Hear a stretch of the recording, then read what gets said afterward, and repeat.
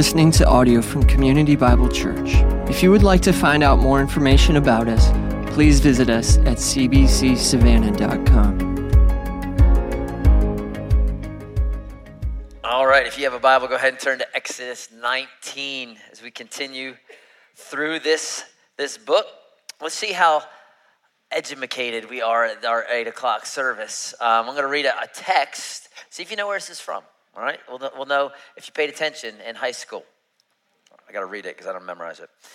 We, the people of the United States, in order to form a more perfect union, establish justice, ensure domestic tranquility, provide for the common defense, promote the general welfare, and secure the blessing of liberty to ourselves and posterity, do ordain and establish this, what? Constitution. Very good. What is the name of that section of the Constitution called? Anyone know?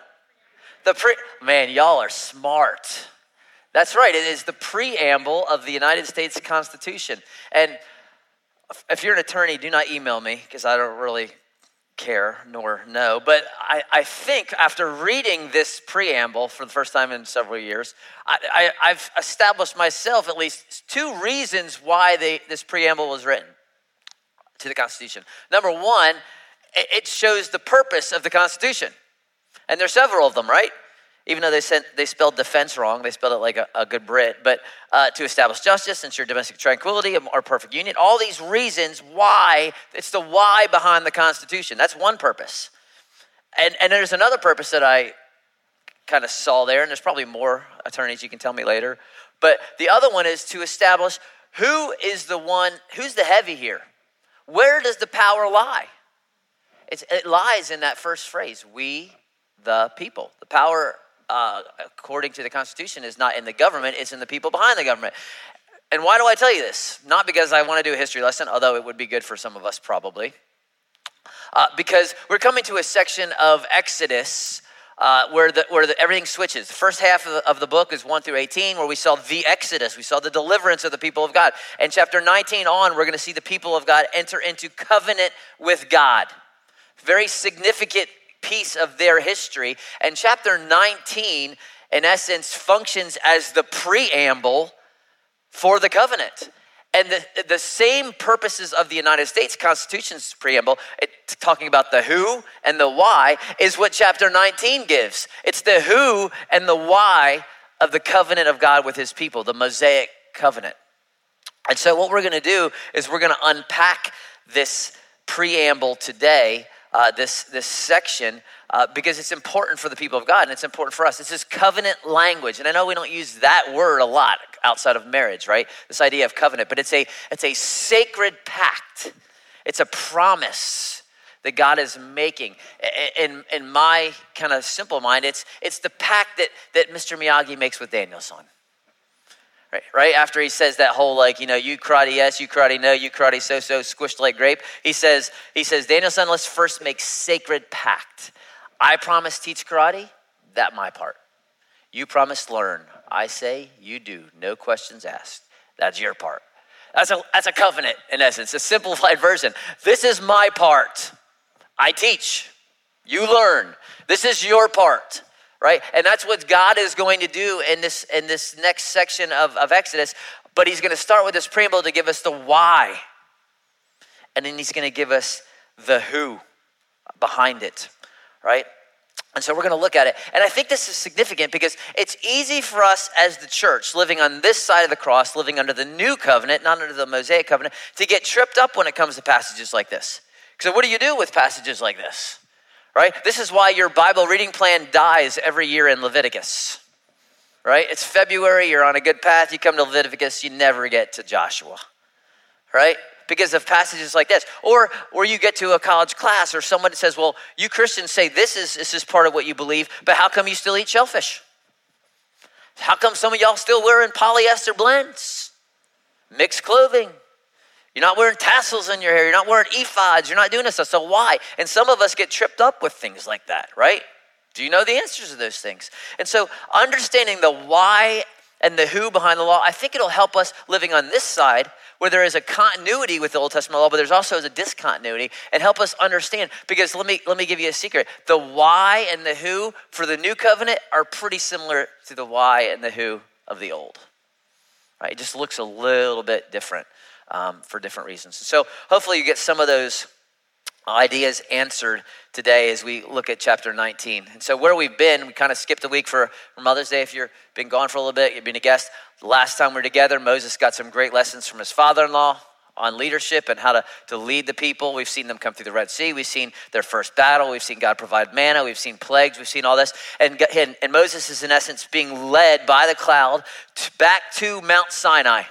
And this is where this whole thing started, back in Exodus 3. Moses on Mount Sinai, and God shows up in a bush, and he promises him, you are going to lead all those people back here. Right? And the rest of the book is going to be there. Okay? It's going to be sitting at that mountain as the people of God enter into covenant with their God. And so they're on the way back, and we're going to start out by seeing the why, and then we'll see the who. Let me just jump right in, verse 1. Chapter 19. On the third new moon, so we're about 3 months out from the plagues from the Passover.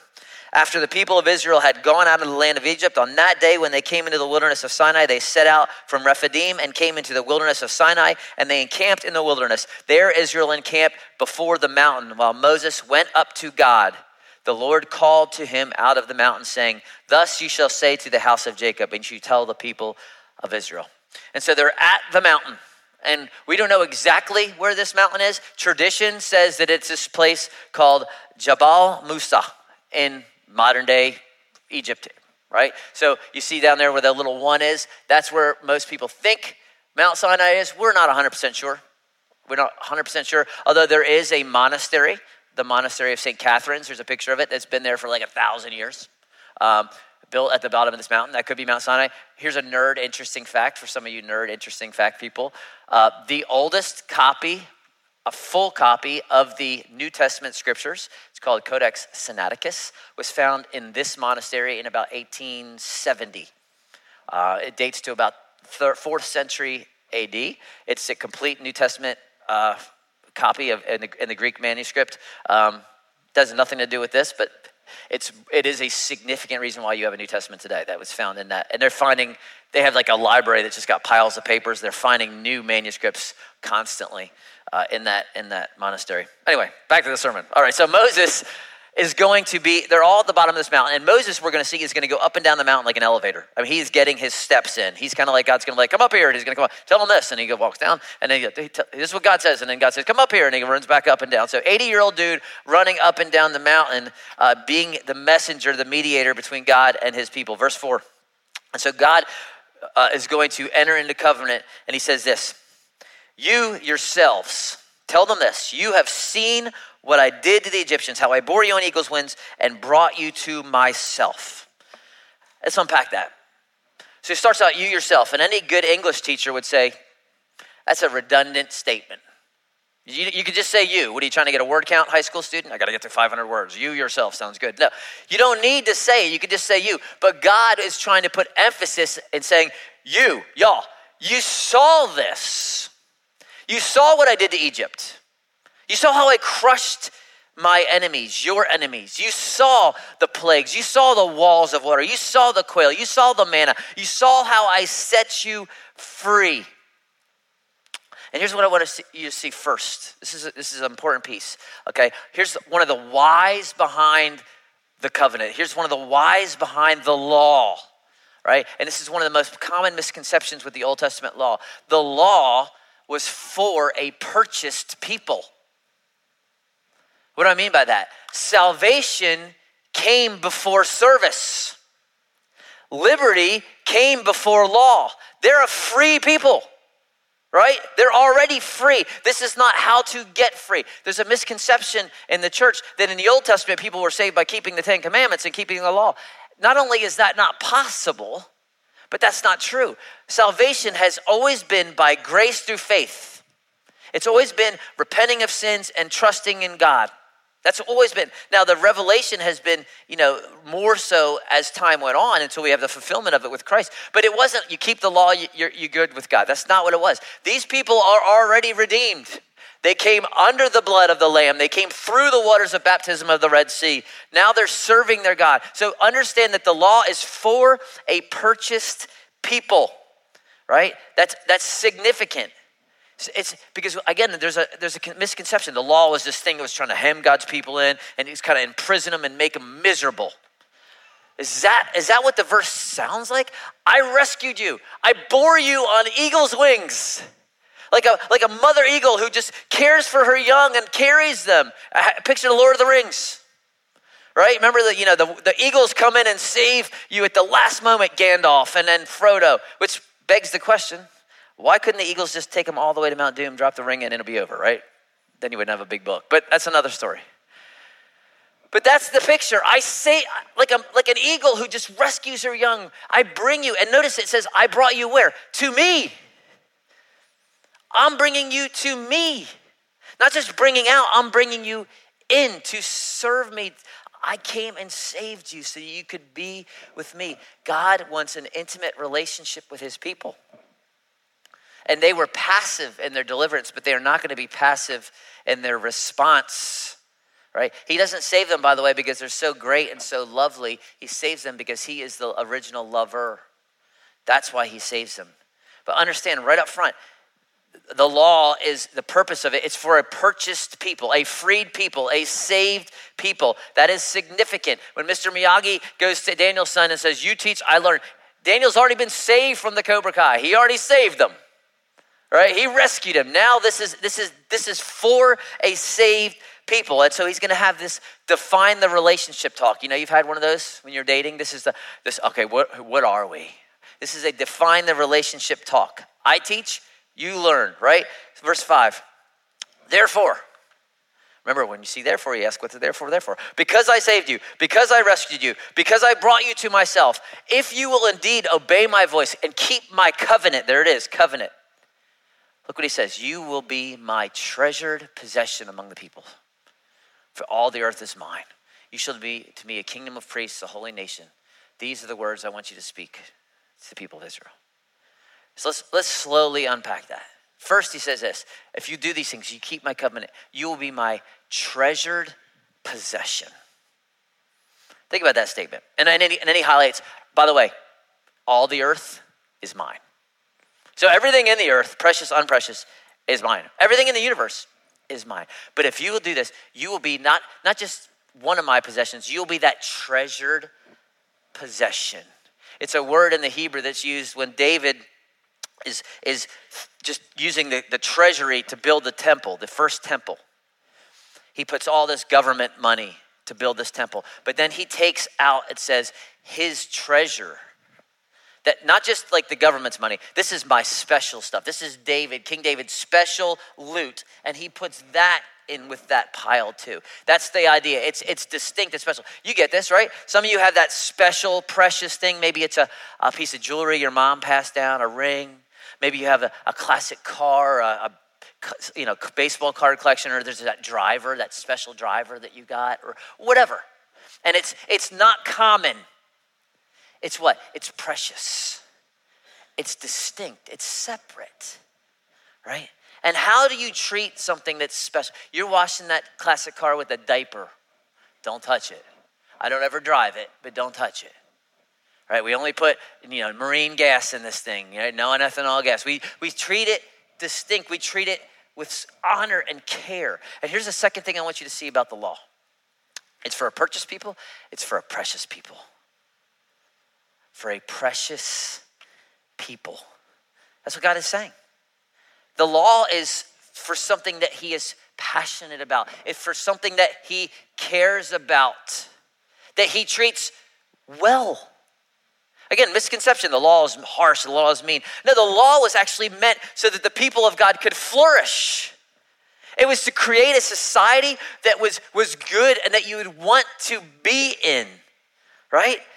That people could thrive in, that you would want to live in. Because without law, it's what chaos. When I became a PE teacher, I stepped in the middle of the year. I was 22 years old, and the guy before me had mailed it in like a year before. He was running a business on the side, so he basically just kind of like roll the balls out, and the kids would just be like, come in. And so when I came in my first day, it was chaos. I mean, he had like no rules, dodgeball stuff. I mean, just crazy. And what would happen? It was very Darwinian. It was survival of the fittest. It was, piles of people here, kids to the nurses. It was just chaos. Only the strong survived. And so I had to establish some structure and law so that we could actually do some teaching and so that I could actually meet the state standards and all these things. But it was for their flourishing so people wouldn't die from getting pummeled from dodgeballs, right? It was for their good. The world at this time is chaos. It's wicked, right? I think about what Pharaoh was doing. He was throwing babies into the river, and that was normal. That's the kind of society. You had prostitution and the cult prostitution in the temples. You had women and children abused, murdered, child sacrifice. It was a violent, destructive, dark place to live. And God is saying, no, we're going to be different.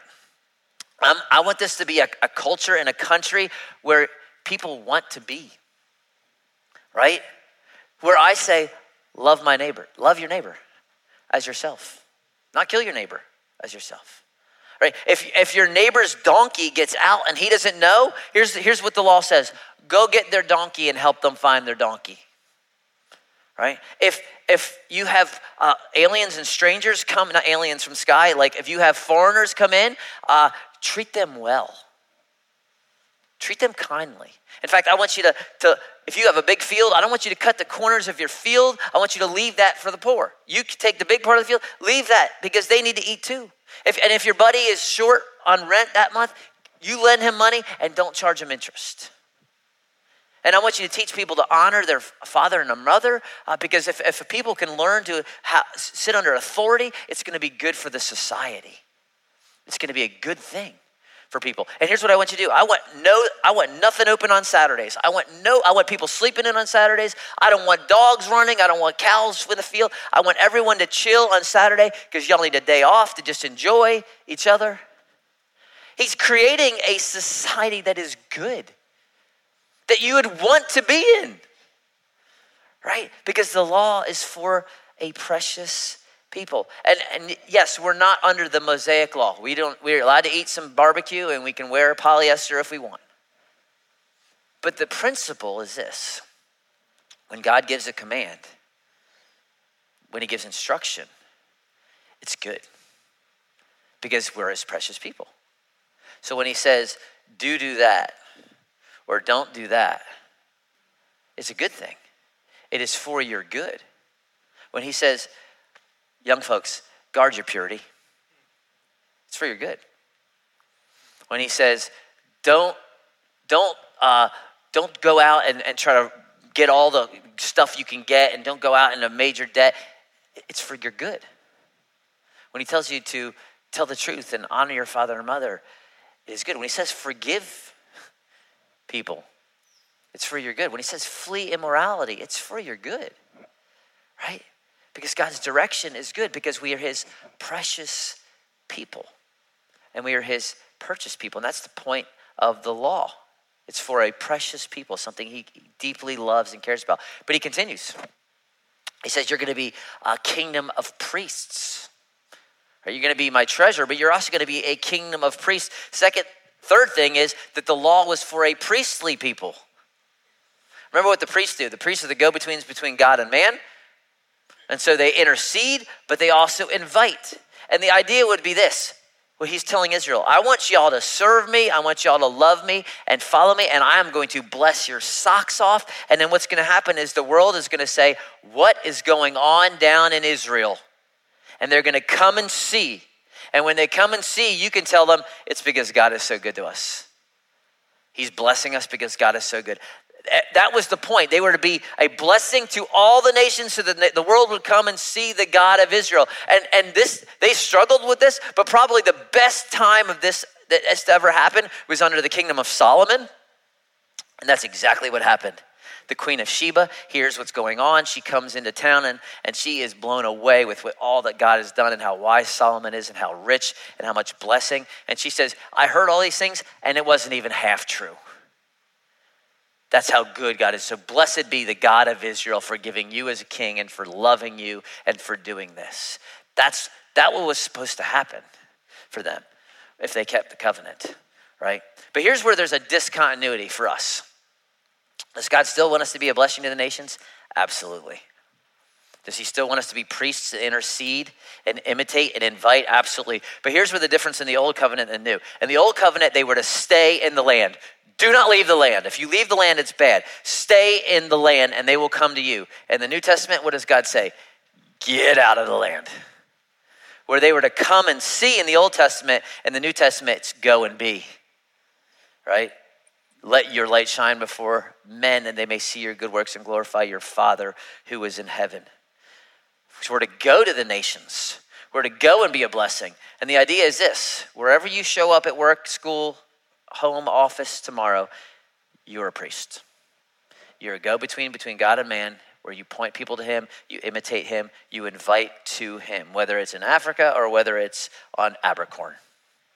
That's the idea, that you are to be a priest. And that means that there should be something distinct. And this is what happens when I go out, I see some of y'all out and you introduce me to your friend. This is my pastor, Bill, and everything, the conversation turns because just a minute ago they're swearing like sailors and all of a sudden they're telling me about their Sunday school class, right? Because there's something about the priest that makes the situation different, right?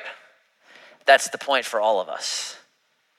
That when you're in the office, people are like, priest is here. Priest is here. There's a distinction, right? Because you are imitating and you're interceding and it's go and be. This is why we tell you when we leave, what do we say? Go and be the church.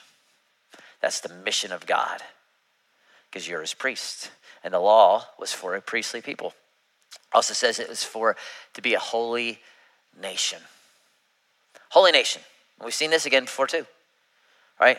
And the word holy means other, separate apart, distinct. And so the law was for a purchased people and a priestly people and a precious people. And then the law I needed to be is for a peculiar people. And I don't mean weird, although some of us are. But I do mean different, distinct, set apart. There was things that God had the Old Testament, under the Old Testament covenant Mosaic law, that just set them apart from the rest of the world. You're not going to eat shellfish. You're not going to do this. You're not going to do that, right? It made them distinct. And some of those things, especially the ceremonial things, they're not in play. Because God says in the book of Acts, kill and eat. Go eat you some bacon. Amen. Go eat you some barbecue. Amen. Go eat some shrimp cocktail. Go, amen. Right? Those things are not in play. But there are still things that make us distinct. The moral sense of the law is still there. The ceremonial, not as much. But the moral law, it is still in play. The principle is still there, and it's repeated throughout the New Testament. You shall be holy, for I am holy. You shall be distinct in the way you date, in the way you spend your money, and the way you talk to your parents, and the way you treat your boss and your teachers and your neighbor, and because that's me. And you're my priest, and you're my precious, and I purchased you. So you're to be peculiar. And it just really, the end thing is our worldview, our purpose is different. It just is. I was watching a video this week, two pastors debating the LGBTQA ? The debate in the church, right? And one of them was on this side and the other one was on this side. And after an hour and a half video, I realized it earlier, but if I would talk to the guy that I agreed with, I would say, this wasn't really a debate about those issues. This was a debate about worldview.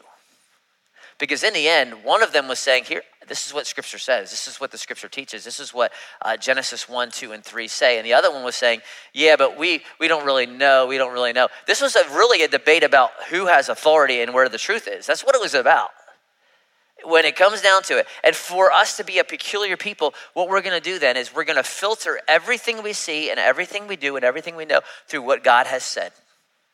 That's what we do. right? We trust in the authority of Scripture. If he says this about me, I'm a female, this is true. If he says this about marriage, this is true. If he says this about money, this is true. If he says this about intimacy, this is true. That's what we do. That's how we're peculiar. And so what's going to happen if that's what you do is you are going to have the kingdom values are upside down, right? So what is greatness?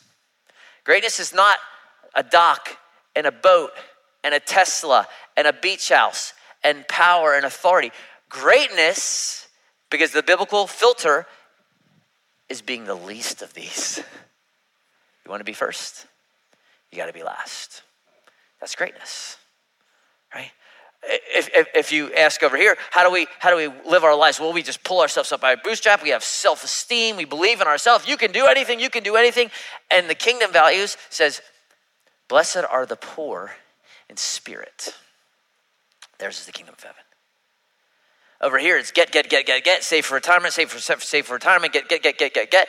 Over here, it is better to give than to receive. See, this is what having a biblical worldview, this is what it means to be peculiar, right? And can we own the fact, because I know sometimes we make it oversimplistic, and you probably grew up in church backgrounds. That's not always easy. Can we agree? It is not easy to fight sin. It is not easy to tell your friends when they say, we're going to go there, and you feel you can't go there, and you say, no, I'm not going to go there. That's not easy. So let's stop telling your teenagers it's easy. It's not easy, because you don't do it either. Right? It's hard to fight sin. It is hard when your right hand causes you to stumble to cut it off. It's hard. But that doesn't mean it's not possible. And that's what being a peculiar, precious, priestly, purchased people is. That's what God's calling us to. That's why he gives them the law. That's what he wants from them. The Mosaic law, all the little details, not all there. But does God still want us to, as his precious people, to be peculiar and priests? He does. And he repeats it throughout the New Testament, right? So that is their part. That's Mr. Miyagi. Your part, learn. Ask no questions. Now let's look at God's part. Because he is going to reveal who's we the people behind this preamble. And it's not we the people, let me just tell you. In the Constitution, the power lies what? With the people. In the preamble to the covenant, where's the power lie? Not the people. And God is going to make that uber clear, right? Let's jump in, verse 7 and 8. We'll move quickly through the last half. So Moses came, called the elders of the people, set before them all the words that the Lord had commanded him. All the people answered together and said, all that the Lord has spoken, we will do. So they don't even know what he's spoken yet because they don't have any of it, but they're like, we're in. We don't know what it is, but we're in. And so Moses goes back up the mountain and says, the people are in. They say they're in, God, right? That's at the end of the verse. And Moses reported the words. Verse 9. And the Lord said to Moses, behold, I am coming to you in a thick cloud, that the people may hear when I speak with you and may also believe you forever. So when Moses told the words of the people to the Lord said to Moses, go to the people, consecrate them today and tomorrow, and let them wash their garments and be ready for the third day. For on the third day, the Lord will come down on the mountain Sinai in the sight of all the people. And so Moses goes up, go down. He says, just tell the people, I'm coming. Get ready. On the third day. This is an amazing scene, y'all. This is the only time that I can find in the Bible up to this point, and really in the really up until the book of Revelation, where God shows up in front of 2 million people, and 2 million people are going to hear God speak, right? This is super unique until the kingdom at the end, right? Until the end when we see Jesus face to face and he's on the throne. This is very special. And God is going to reveal 2 things about himself. And this is significant because of where he's going with the covenant. I think I'll show you in a minute. He's going to reveal 2 things about who he is and what he is like. Here's the first one. He reveals his immanence. And the word immanence just means nearness. God draws near. We don't have some abstract God who's up out of our space somewhere, just raw power, just doing whatever. That's not who he is. He comes near to his people. He is personal. He stoops down. He condescends. He speaks. He supports. He leads. Our God shows up and draws near. And when he does, what does he tell his people to do? Get ready. He says, 3 days. I mean, it can't be by accident. By the way, he says, get ready for the third day. Could it? Get ready for the third day? But he says, get ready. And how are they supposed to get ready? He's going to tell them, wash your clothes. And he says, and stay away from your wives. No loving, right? Women weaken legs, rock. Stay away from your wives for 3 days. Not because that's bad, but because this is different. This is unique. This is something special is going to happen. And just so you know, this has been misused in the church. He says, wash your clothes. That doesn't mean you have to wear a tie and coat and dress up for church. That's not what that means. But it is interesting that he's telling them to wash their clothes in where? The desert, where water is scarce. Isn't that interesting? There's not a lot of water. You can just go down to the laundromat, put a Tide Pod in and $1.50 and get your clothes clean. You got to sacrifice. But the idea here is something is special and something is unique. And God is not to be treated with commonality. He's not to be treated flippantly. When your God shows up, even though he's the one drawing near in his grace, it's not a casual thing. I think this is a good word for us in the church today, where we see God as Santa Claus in the sky. Doesn't really care about anything, doesn't really do anything, kind of just whatever you want, y'all. You're my grandkids. To remember that he's still the king. He is still the sovereign, right? Just like C.S. Lewis says, he is not a tame lion, all right? Is he safe? Of course he's not safe, but he's good. He's good. He's the king, I tell you. And there's a tension for us living on this side of the covenant where we know God as an intimate heavenly father, right? Where he says, draw near. But he's still the king. He's still the king. So he is immanent, but also this text is going to show us that he is transcendent. And this is a word that means he is other. He is different. He is not like you. He is distinct. He is infinite, man is finite. He is wholly other. Right? He is unlike us. And so what he tells them, let's move quickly, verse 12. He says, Moses, set limits for the people. Take care not to go up to the mountain. Don't even touch the mountain. Whoever touches it, dead. And he said, no hand shall touch the person that touches the mountain. So if someone goes up and touches the mountain and then you can't even go kill him, you have to shoot him with an arrow or stone him, because if you touch him, then you're dead. That's how distinct and holy God is. So if your dog goes up wandering on the hill, don't even go get your dog. That's how distinct you're supposed to be here, right? No hand shall touch him. He shall be stoned or shot. And so when you hear this trumpet, a long blast, everyone's supposed to come up to the mountain. Verse 14. So Moses went down to the mountain. He tells the people, he consecrates the people. They wash their garments. He says to the people, be ready for the third day. Do not go near a woman. Verse 16. On the morning of the third day, there were thunders and lightnings, a thick cloud on the mountain, a very loud trumpet blast, so that all the people in the camp trembled. We can't even begin to understand this right now. But just, you wake up to this heavenly trumpet that is pulsing. You think loud music in church is bad? You're wrong. Right here, I have proof. This is loud, the smoke, the mountain is shaking. The people are trembling. Right? Verse 17, Moses brings the people out. You can imagine this was not a run to the mountain. This is a shuffle. Who's going first? I'm not getting near that thing. Right? And they took their stand at the foot of the mountain. Mount Sinai was wrapped in smoke because the Lord had descended on it like fire. The smoke went up like a smoke of a kiln. The whole mountain trembled greatly. And the sound of the trumpet grew louder and louder. Moses spoke to God. I guess he said, we're here. Right? And so God tells him, verse 20, the Lord came down on Mount Sinai to the top of the mountain, and the Lord called, said, come to me. You come up to me, and Moses went up. So understand here, you got other passages that highlight this. You go to the end of chapter 20, after God's given the 10 commandments, verse 18, the people saw the flashes and thunders of lightning, the sound of the trumpet. They were afraid, they trembled, they stood far off. They told Moses, you speak to us and we'll listen, but don't let God speak anymore.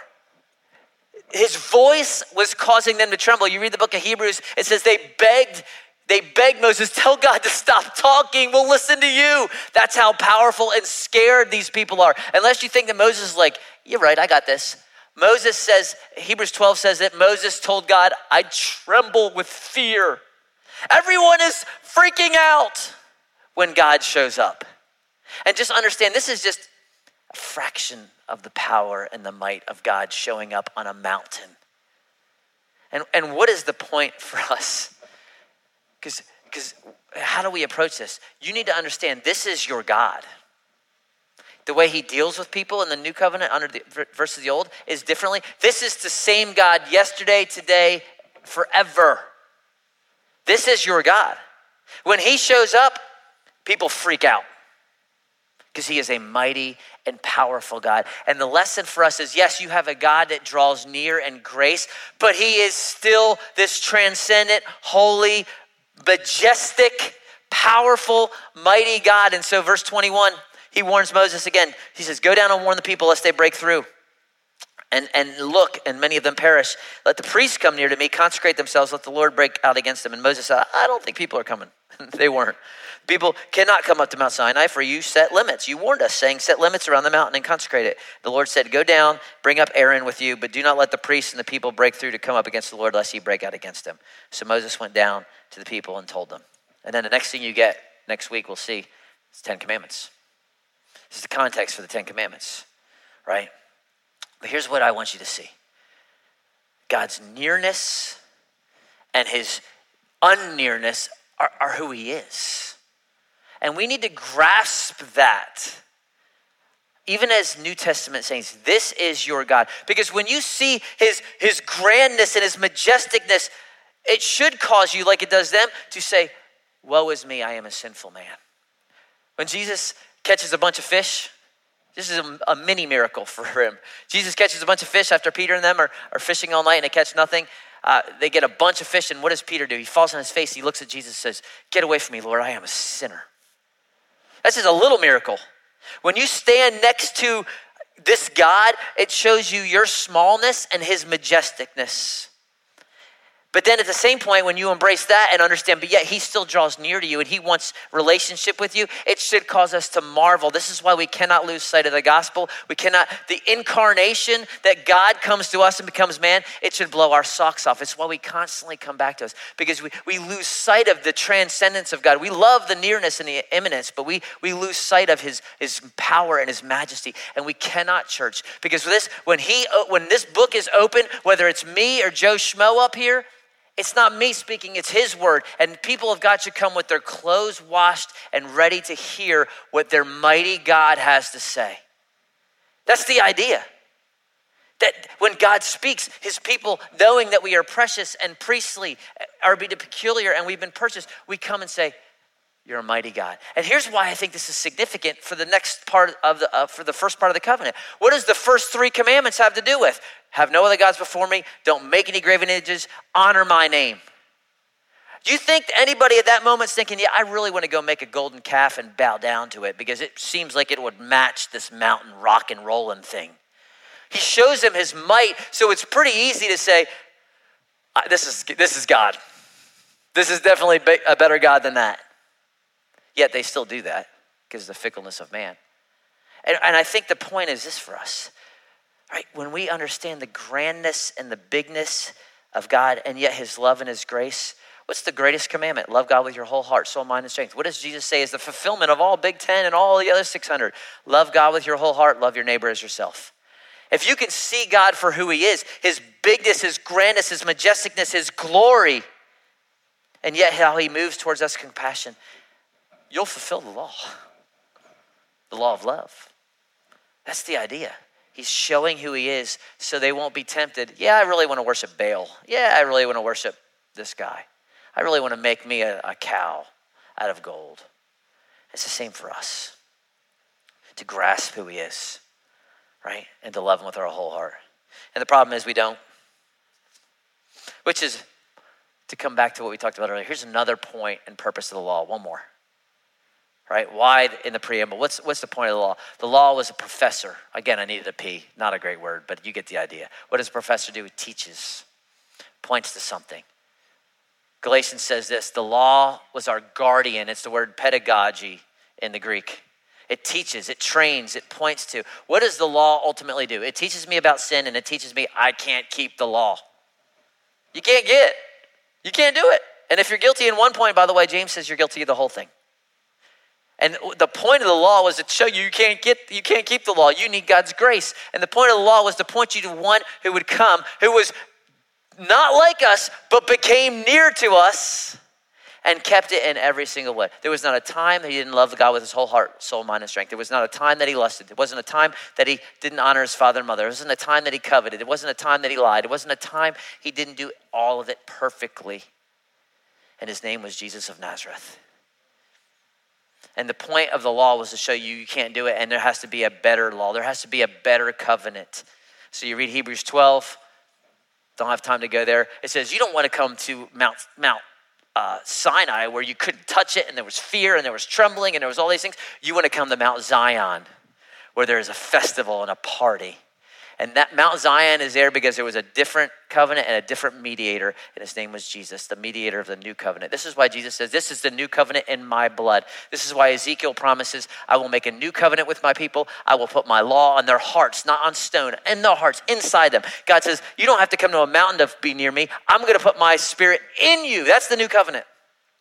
Same God, different covenant. Right, so when God speaks, we listen. Because this is who he is. And CBC, I told you back when we started this book, one of the reasons, one of the purposes is so that we would have a big view of God. That's what we want. And Jesus, in the words of Mr. Miyagi, this is my part, this is your part. What does Jesus say? As the mediator of the new covenant, this is my part. I will live the life you cannot live. I'll be perfect. I will die in your place for your sins as your substitute. I will forgive all your sins. I will put my spirit in you. I will make you new. I will give you a new identity, sons and daughters of God. I will, when you die one day, take you to be with me forever. I will resurrect you. That's my part. And what he says is, here's your part. You believe. You believe. And then you follow me. You be my precious people. You be my priestly people. You be my peculiar people. Right? You be these things. Right? That's what I've done. We have a better covenant, y'all. God is still great. He is big, yet he is near. He says, follow me. You follow me. Go be the church. Let me pray, and then we'll sing. Father, I thank you for Jesus, our mediator of a better covenant, of a new covenant, one that we do not have to fear, one where we can draw near the throne of grace, one where we don't have to come to the foot of the mountain, but you say, I'll put my spirit in you.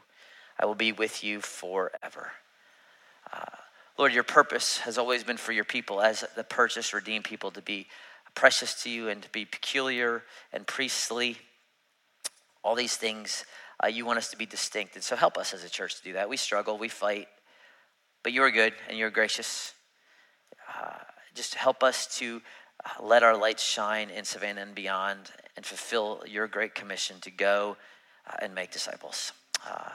Pray for us here that have been struggling with whatever. Be near to us, strengthen us, help us. Confirm your presence and your love for us because Christ died for us. It's in his name we pray. Amen.